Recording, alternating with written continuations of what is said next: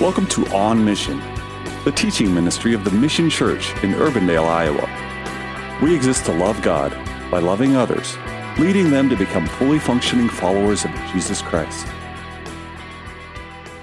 Take your Bibles and turn to Revelation chapter 5. Having recorded his encounter with the risen, glorified Christ in chapter 1, and then Jesus' assessment of his church in chapters 2 and 3. John was then called by God, called by Christ, to come in the Spirit into heaven. And that's chapter 4 of Revelation.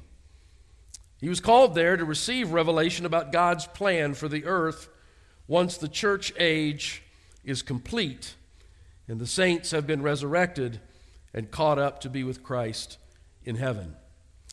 The first thing that he saw when he entered into that realm was the throne of God, and he saw the Father seated there on the throne. Around the throne was a continuous rainbow, and also 24 lesser thrones with 24 elders seated on those thrones who are representatives of the fullness of the church, the bride of Christ. He witnessed lightning and thunder emanating from the throne, which are signs of impending judgment on the world. Before the throne, John saw the fullness of the Holy Spirit in the form of 7 torches of fire associated with judgment in the form of war. Also before the throne was an expanse that John said looked to him like a sea of glass. And then finally, at 4 points around the throne, front and back, left and right, were 4 living creatures, cherubim, angels, who stand ready to perform the Father's bidding. And there they were giving continual worship and glory to the Father on the throne. That was chapter 4. As I said last week, chapter 4's context goes beyond chapter 4.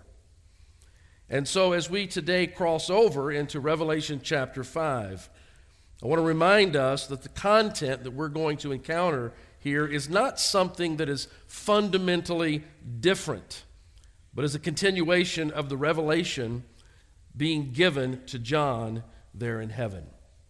Today we're going to deal with verses 1 through 7. Let's read those now. Then I saw in the right hand of him who was seated on the throne a scroll written within and on the back, sealed with 7 seals. And I saw a mighty angel proclaiming with a loud voice, "Who is worthy to open the scroll and to break its seals?" And no one in heaven, nor on earth, nor under the earth was able to open the scroll or to look into it. And I began to weep loudly, because no one was found worthy to open the scroll or to look into it. And one of the elders said to me, "Weep no more. Behold, the Lion of the tribe of Judah, the root of David, has conquered, so that he can open the scroll and its 7 seals." And between the throne and the 4 living creatures, and among the elders, I saw a lamb standing, as though it had been slain, with 7 horns and with 7 eyes, which are the 7 spirits of God sent out into all the earth. And he went and took the scroll from the right hand of him who was seated on the throne. Well, as John is taking in the otherworldly scenes in heaven, we find here in chapter 5 that his eyes catch a new detail concerning God the Father. He notices that the Father is extending a scroll. He's extending the scroll as if he expects for someone to walk up and to take it. Now, this scroll is important, so we need to ask, what is it about? What can we discern from the passage about the scroll? There are 3 things that I want to put before you. First, it is said that the scroll is in God's right hand. That it is in God's right hand. This is what we call an anthropomorphism, which is the ascribing of human characteristics to that which is not human. I'm sure that you're aware. If not, I'm going to make you aware now that God the Father is not human. God the Father does not possess any physical qualities. And this is something that the Apostle John knew quite well and that he wrote into his gospel. In John's Gospel, chapter 4, verse 24, he said, God is spirit, and those who worship him must worship in spirit and in truth. So, God the Father does not have a literal right hand. But we speak of him in these terms because we who are physical and have almost no understanding of a spiritual realm would have a difficult time describing God and or his activities without speaking in terms that we can understand. And so John says he sees this vision, and to him it appears as though the one on the throne is extending a right hand, and in that hand is a scroll. Now I want to say one more thing about this idea of God's right hand, because I think it's very important before we move on. The idea of God's right hand in Scripture is all about these things: honor, authority, and power. We get that from a variety of sources, but just to remind you that when Jesus ascended back to heaven, where did he go? He took his place at the right hand of the throne of God. So this idea of God's right hand or his right hand side is all about honor, authority, and power. So the fact that this scroll is being extended, as John says, by God's right hand, means that it is something of utmost importance. The second thing that we can discern from this scroll, from the passage, is that it had writing on the front and on the back of its page. To have writing filling the front and the back indicates that there is no room for any additional information to be added. In other words, this scroll, what it contains, is complete and it is unchanging. Complete and unchanging. Very much like the Word of God. It is complete and it is unchanging. When you think about it, by the very nature of who and what God is, whatever he sets himself to do is not going to find anything lacking. Whatever God sets himself to do, there's going to be no need for change or adaptation. Because when God acts, in whatever way he acts, what he is acting upon or creating is exactly as it should be. I write sermons every week, and they're never complete, and they're never final, and they're always changing, and they're always being adapted because I'm just a finite person. But with God, there is no change because everything that he produces by nature of who he is and what he is complete and perfect. The third thing that we can take from this little idea of the scroll here is that it is sealed with 7 seals. And history recounts that it was required under Roman law for a will and testament to be sealed 7 times. So this idea of a document being sealed in this manner is not something that was foreign to John or to those of his day and time.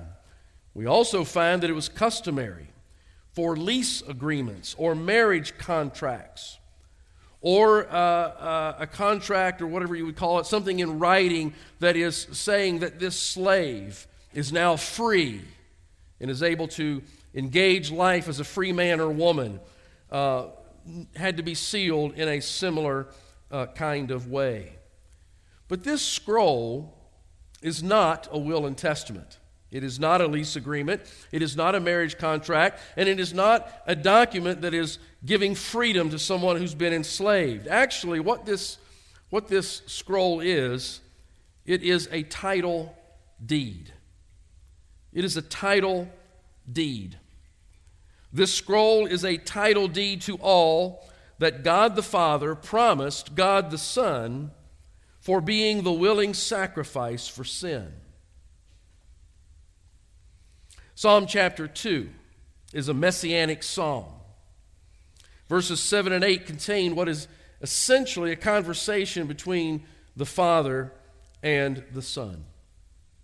Verse 7 says, the Lord, or capital L-O-R-D, Yahweh said to me, you are my son. Today I've begotten you. Does that sound familiar? Today I've begotten you, or just I have begotten you? John 3:16, right? For God so loved the world that he gave his only what? Begotten Son. You are my son. Today I've begotten you. Ask of me, and I will make the nations your heritage, and the ends of the earth your possession.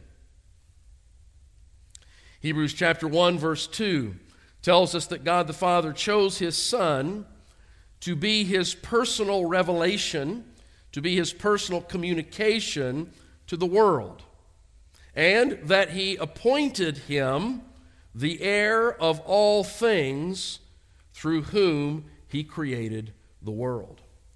And that brings us today to truth point number 1. Various scriptures reveal that God the Father made promises to God the Son that he would inherit the earth, also inherit the redeemed of the earth, and that he would rule over it as king. Now, these are things that God the Father made clear to the Son, and we can find that in a variety of passages in the Scripture. Now, here's my question. Has any of that happened yet? It has? Oh, well, okay. You're smart, aren't you? True. But we're not going there. Already, but not yet. Right. That is true. Because whatever God says is as good as done, right? But it hasn't happened in physical time, in real time. Christ has not yet inherited the earth. He has not fully inherited the redeemed. In fact, all the redeemed aren't even in the family yet. And he is not yet ruling as king over it all. And we have to ask the question, well, why not? And the answer that I'm going to give is, it basically comes down to the Father's timing. There are things that the Father had determined that would be, and that these promises would be fulfilled at a particular point in time. Speaking very briefly of the Father's timing, I'll just start at creation. You know, God gave Adam dominion over the earth. Through the fall of Adam, he forfeited his dominion to Satan, who, by the way, 2 Corinthians chapter 4, verse 4 says, is the god of this world. Little g God. But he is the ruler, so to speak, in certain terms of this world. I think we can see that everywhere we go, his influence. And of course, he remains so to this day.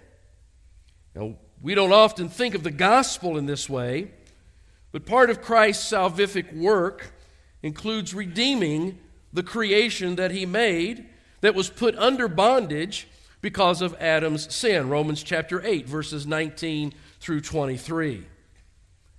It is through his cross and his resurrection that Jesus defeated Satan and put in motion the events that will lead to the fullness of creation's deliverance, but also the fullness of the deliverance of those who are redeemed by his blood. And so these are things that have been going on throughout the millennia. They are still in effect today.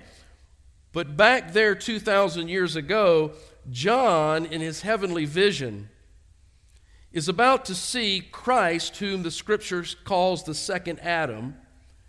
He is about to see him receive what is rightfully his. And the details about how all of that is going to come to final fruition are written in the scroll that is in the Father's hand. So, what I'm trying to say there is this.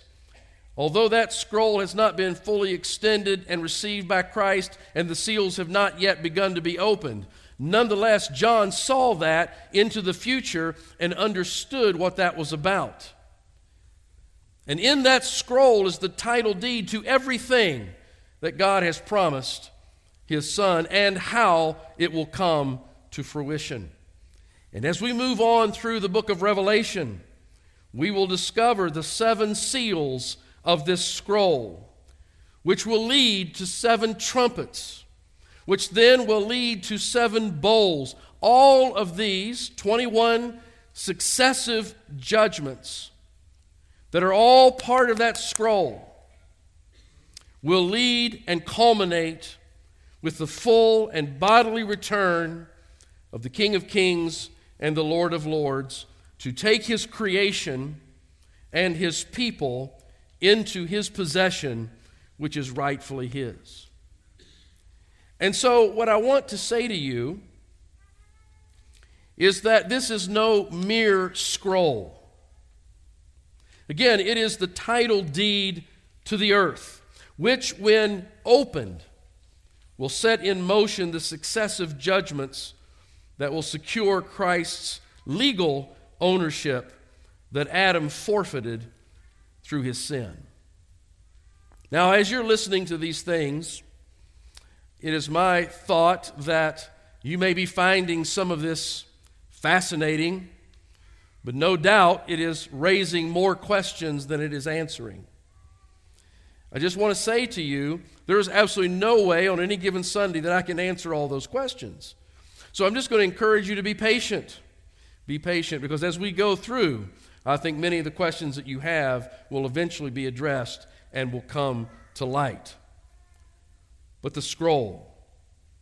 As we move to verses 2 through 4, and we see John witnessing the scroll being extended by God's right hand, he says that he sees a mighty angel.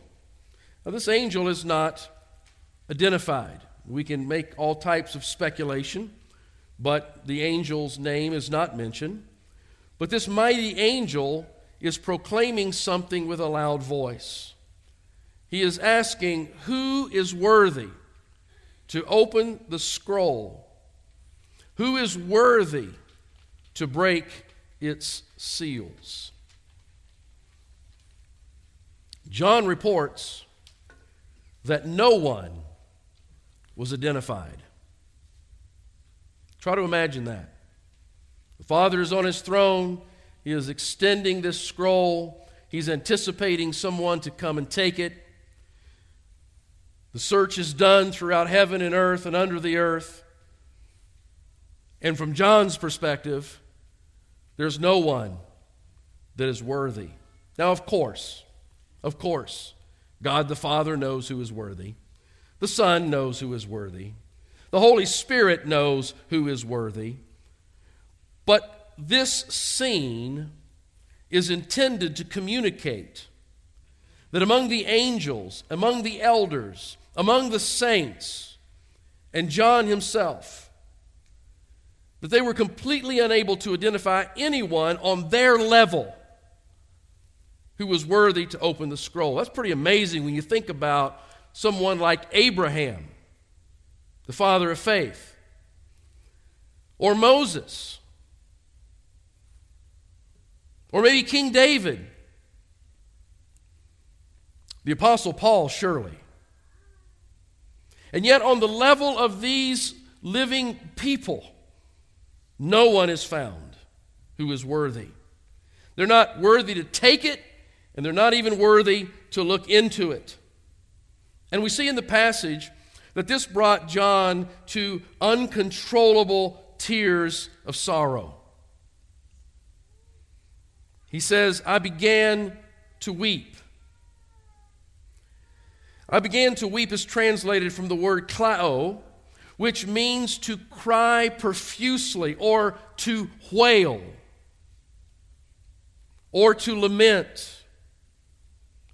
This is not just the shedding of a tear, but a guttural response, an absolute devastating cry.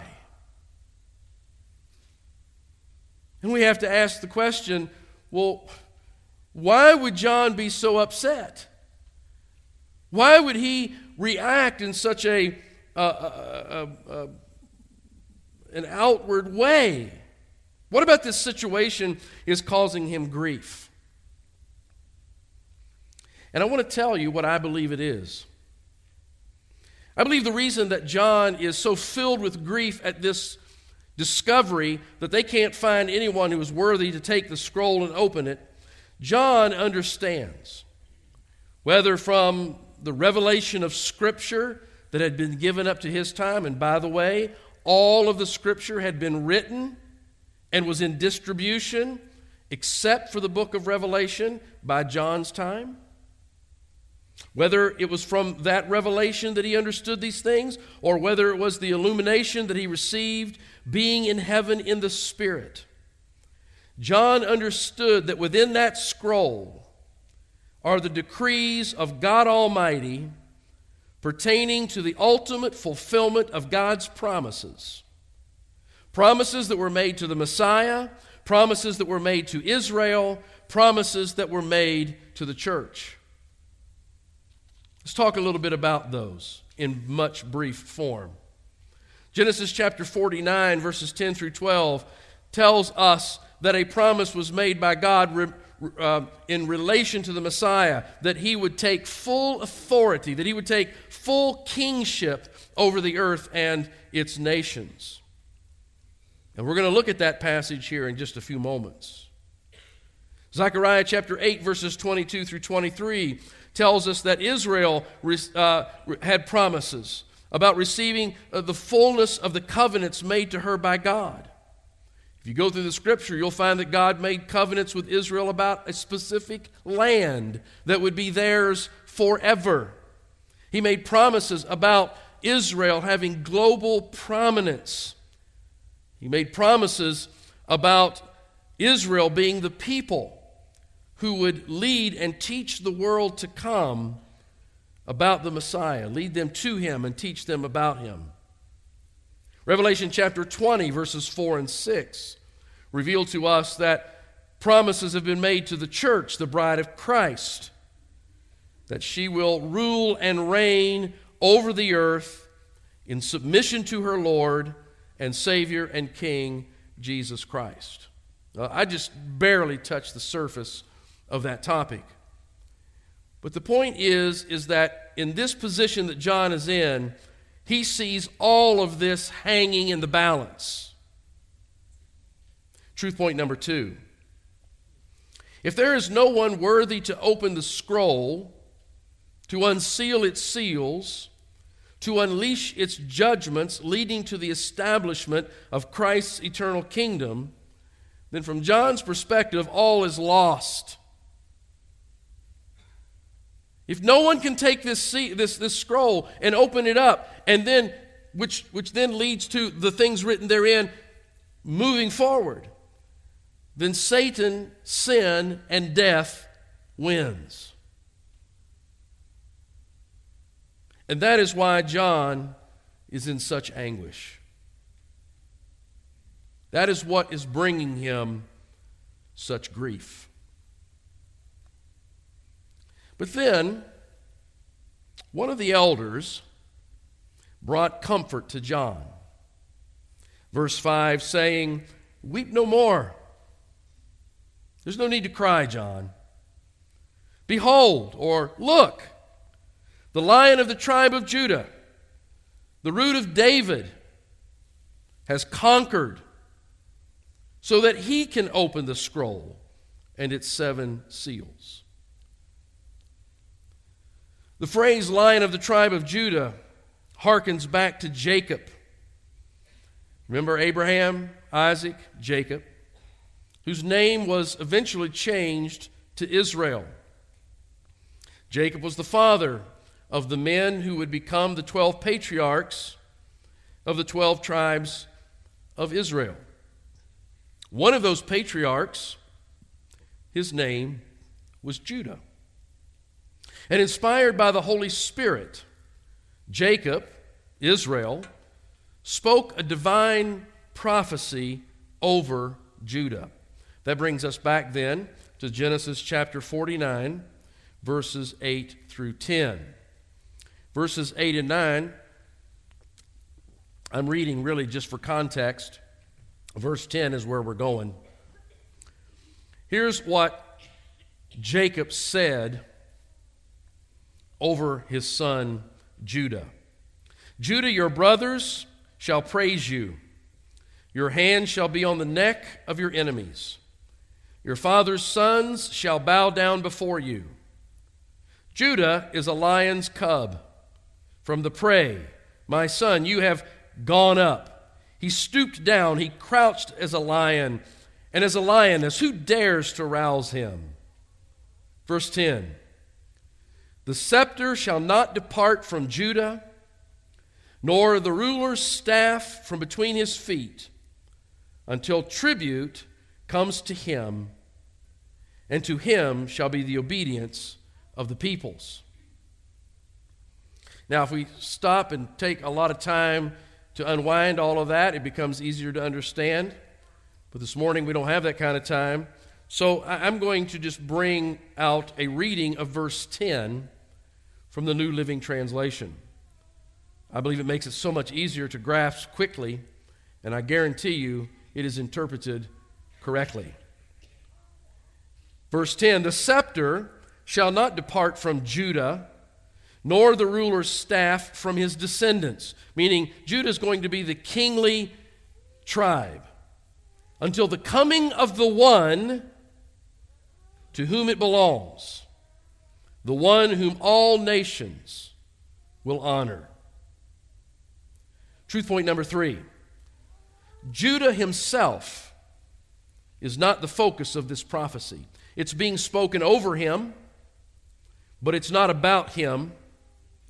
Its focus is on the one who's going to come through his lineage. And of course, being on the backside of these things, we now know that the Messiah is Jesus. And he's the one to whom this is being spoken. Jesus is who this prophecy points to. And I want you to notice what it says about him. It says about the Messiah, Jesus, that the scepter, the ruler's staff, belongs to him. And when he takes it up, then all the nations that are left will honor him. Again, I ask, has that happened yet? No, it has not happened yet.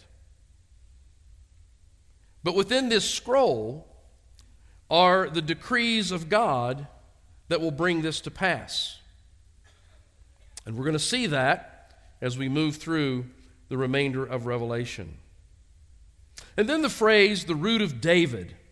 The root of David harkens back to the prophet Isaiah, chapter 11, verse 1, which says, there shall come forth a shoot from the stump of Jesse, and a branch from his roots shall bear fruit. Verse 10 goes on to say, in that day the root of Jesse, who shall stand as a signal or a banner for the peoples, of him shall the nations inquire. In other words, the nations will come to him to seek his wisdom and his counsel, and his resting place shall be glorious.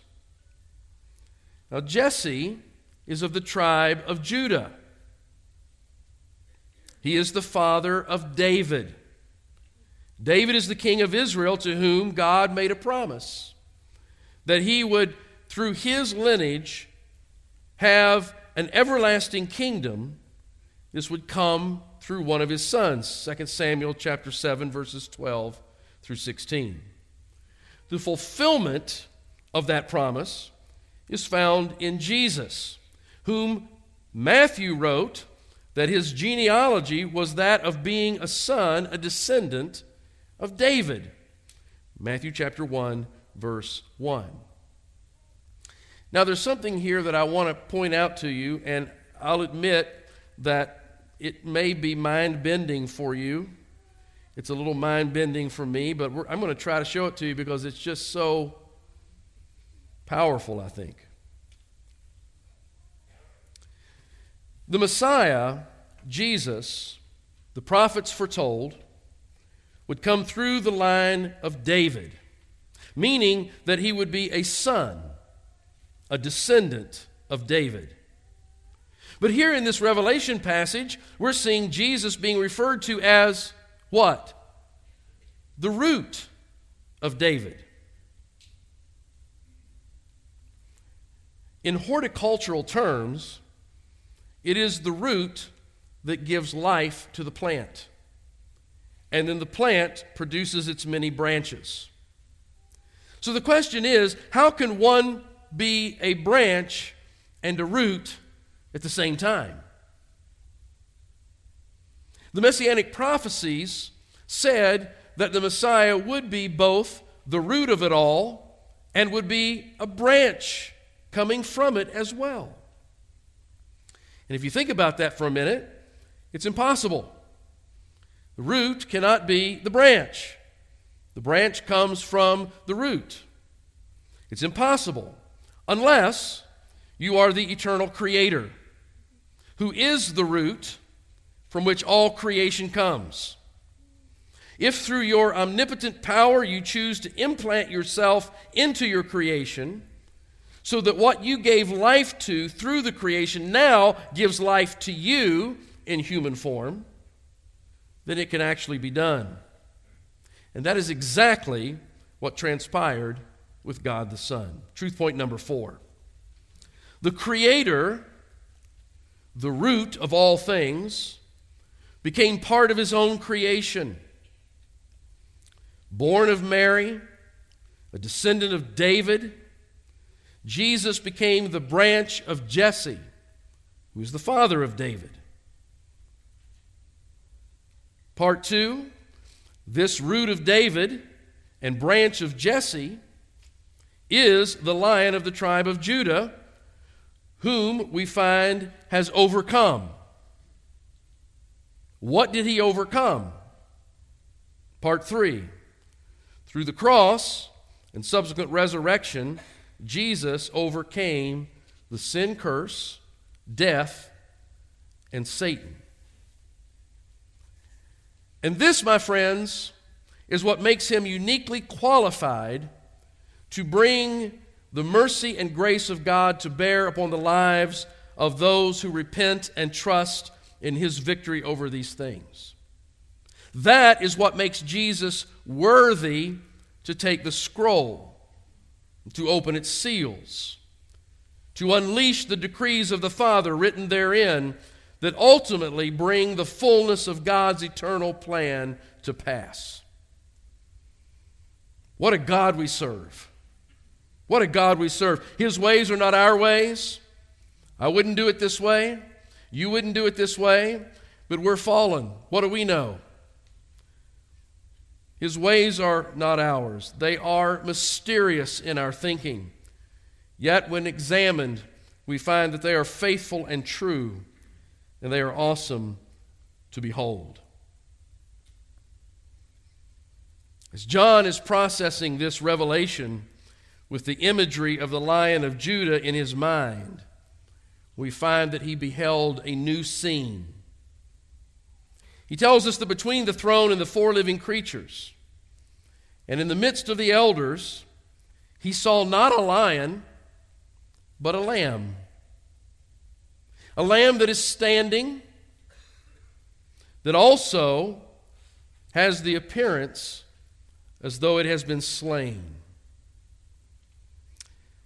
Jesus, who is the Lion of Judah, is about to overcome all of his enemies and to establish his eternal kingdom. But first, before that happened, he was the Lamb of God, sent to deal with the sin of the world. And the imagery that John is seeing should be clear to those who are familiar with Scripture. The lamb had in fact been slain, but the lamb is now standing because the lamb was resurrected. When John saw it, it had all the appearance of being slain, but it wasn't laying in a pool of blood. Instead, it was standing with life coursing through its veins. And so John is catching this imagery that is symbolic, and yet it points us to what is real. Because the Lamb of God, who takes away the sin of the world, was slain, was he not? He did die, but then he rose from the dead. And he stands today with power to forgive sin and to give sinners eternal life and eternity with God the Father. Now, what John sees next is quite bizarre. He says that this lamb that appeared to have been slain but is standing there alive had 7 horns and 7 eyes. 7 horns and 7 eyes. I know somebody's drawn a picture of that, and I probably should have put it up on the screen for you, but you can picture that. It's kind of crazy, isn't it? What's that all about? Well, let's start with the number 7. In Scripture, 7 is the number of completion and perfection. You say, how so, Pastor Mike? Well, it stems from creation. God created all things in 6 days, and what did he do on the 7th? He rested. He rested why? Because his work was complete. And he declared it good. He declared it perfect. And so we can see then that this idea of the 7 in Scripture in these prophetic terms is a symbol of completion and perfection. Now we move on then to the horns. In prophetic context, the horn represents power and authority. Power and authority.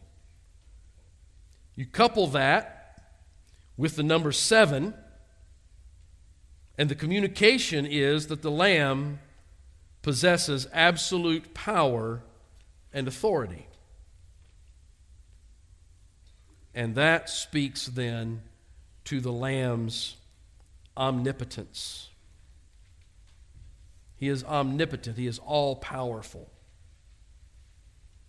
We turn our attention to the eyes. The eye is a symbol of awareness, a symbol of watchfulness. Again, you associate the number 7 to the Lamb in this context, and we come to find that the Lamb is all-knowing. This speaks of his omniscience. He sees everything. Nothing escapes his watchful eye. Then we take into account that these 7 eyes, as John says, represent the 7 spirits of God, meaning the Holy Spirit in his fullness, who has been sent out into the world, into all the earth. And in that imagery, we discover that the Lamb is everywhere present, which speaks of his omnipresence. So we put that all together in a final truth point number 5, which says to us, omnipotence, omniscience, and omnipresence are exclusive to Yahweh. No angel possesses those attributes. No human possesses those attributes. God, as Father, Son, and Spirit, are the only one. This imagery then informs us that this Lamb, Jesus the Christ, is in fact God Almighty. He is God Almighty in the person of the Son. And so these are the images, these are the revelations that John receives there in chapter 5. he has now discovered who is worthy. And we come then finally to verse 7, which says, "And he," that is the root of David, the branch of Jesse, the Lion of Judah, the Lamb of God, slain before the foundation of the world, resurrected with perfect power, perfect knowledge, and perfect presence, he, being identified as that person, went and took the scroll from the right hand of him who was seated on the throne. And when he had taken the scroll, the 4 living creatures and the 24 elders fell down before the Lamb. In other words, when he took the scroll and the idea that he's going to open it and the decrees of God are going to go into action, and all that has been promised to the Messiah, to Israel, to the church will be fulfilled through that action, all of heaven breaks out in worship. Now I'm going to stop there. And Pastor Brett next Sunday is going to start with verse 8. He's going to carry you through verse 14. And you're going to be looking there at the worship of heaven, a new song to the Lamb. You're going to be specifically instructed and informed about the specific reasons through that act of worship that Jesus is the worthy one. You say, Pastor Mike, why is Pastor Brett going to do that next Sunday? Well, because Connie and I are going to be in Alabama. Our 4th grandchild is being born this week. And so we're going down to meet him. Yeah, so that's why I really would rather be here, because I really am into this, but family takes precedent at least for one Sunday. Now, even though I have kind of seemingly brought things to a close, I'm not ready to close. So I want you to not get in the mindset yet of grabbing your stuff and getting prepared to go. I want to bring all of this symbolism down to its intended reality. Jesus is the Creator who not only brought all things into existence, but took upon himself a new existence. Being 100% God, he became 100% man. And as a man, in his first coming, he came as the suffering servant of salvation, the Lamb of God, the all-sufficient sacrifice for the sin of the world. And we know that he fulfilled that calling.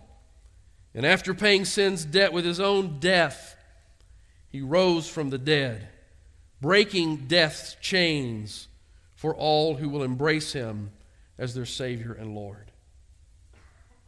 And I ask you, based on that, do you know Jesus as your Savior and Lord? Those of you who are here in the room, those who might be over in the overflow room, those who are connecting online, has there been a time in your life where, recognizing that you are a sinner, condemned by God because of that fallenness, that you have confessed that sin, that you have turned and put your gaze upon the Lord Jesus Christ and embraced him and what he did for you on the cross, and through his resurrection, you've embraced him as your Savior and Lord? Has there been that time in your life? If not, is there any way that we can sit down and talk about that? My contact information is on the screen. As I say each Sunday, if you reach out, I'll reach back. I believe the Lord will meet you at the point of your need. After making atonement for sin, we know that Jesus returned to heaven to take his place at the right hand of the Father. And the Scripture tells us that there he makes intercession for us day and night. And so, Christian, I want you to know something. I want you to know that Jesus knows your name. Pastor Mike will forget it. Embarrassingly so. And I'll call you some other name, which is even worse. But he knows your name. He never forgets your name. And I also want you Christians to know this, that He knows your need. He's well aware of what is going on in your life. And I also want you to know that He knows your failings. And despite those failings, He loves you. And He prays for you. So I want you to know that this Lion of the tribe of Judah, this Lamb that was slain before the foundation of the world, this Messiah, this Savior, who is in that position of power and authority, He prays for you. He prays for you. That should bring you comfort. He prays for you. And sinner, I want you to know that Jesus knows your name as well. And despite your spiritually fallen condition, He has made a way for that to change. And today He's giving me the opportunity to tell you a little bit about that. And so I ask again, can we talk? And I tell you that we need to talk because there is coming a day when the Father will extend that scroll in real time, and Jesus, the worthy one, will take it. And as we're going to see as we walk over into chapter 6 and beyond, He will begin to break those seals one at a time. And the world that does not know Christ as their Savior and Lord are going to go through a time of judgment that is not comparable to anything that has ever happened since time began. But the good news is that right now, that scroll is still sealed. And grace, rather than judgment, is being extended. And right now, if you will confess Jesus as Lord and believe in your heart that God raised Him from the dead, you will be saved. So I invite anyone who is unsure to become sure. I invite anyone who knows they've not trusted Christ to today confess Him as your Savior and Lord. Believe in what He has accomplished for you and become a dearly loved child of God. I invite you to turn to Him now. And finally, Christian, all you Christians in this room, there's so many of you. I'm happy about that. And all of those who are watching online who are Christians, you have family and friends and associates that need to hear the good news of Christ. And so I ask you this very important question. Are you equipped to share it? If this afternoon you were to come in contact with some man or woman and you got into a conversation and they looked at you and they said, that's really great stuff you're talking about related to Jesus. How can I become a Christian? Do you know how to tell them? Do you know where to take them in the Word? Do you know how to share with them the good news? That's what the Mission Church exists for, is to help you learn how to do that, so that you can have the blessing and the honor and the privilege of leading others to faith in the Lord Jesus Christ. But I want to ask this as well of all of us Christians. There are many in this room who know how. You've sat through class after class. You've read several books about how to share your faith. I just ask you this, are you willing to share? Because knowing how to share means nothing if you're not willing when the door opens and the opportunity presents itself. And you might be saying to yourself, Pastor Mike, why are you hammering on this so hard? And I tell you that I'm hammering on it because truly a day is coming.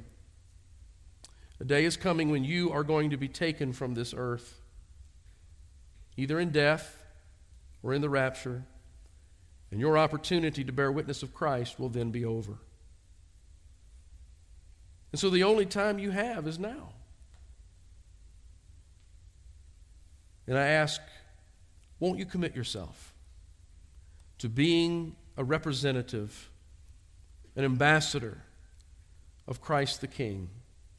Be equipped, be ready, be willing to share the good news with others when God opens the door.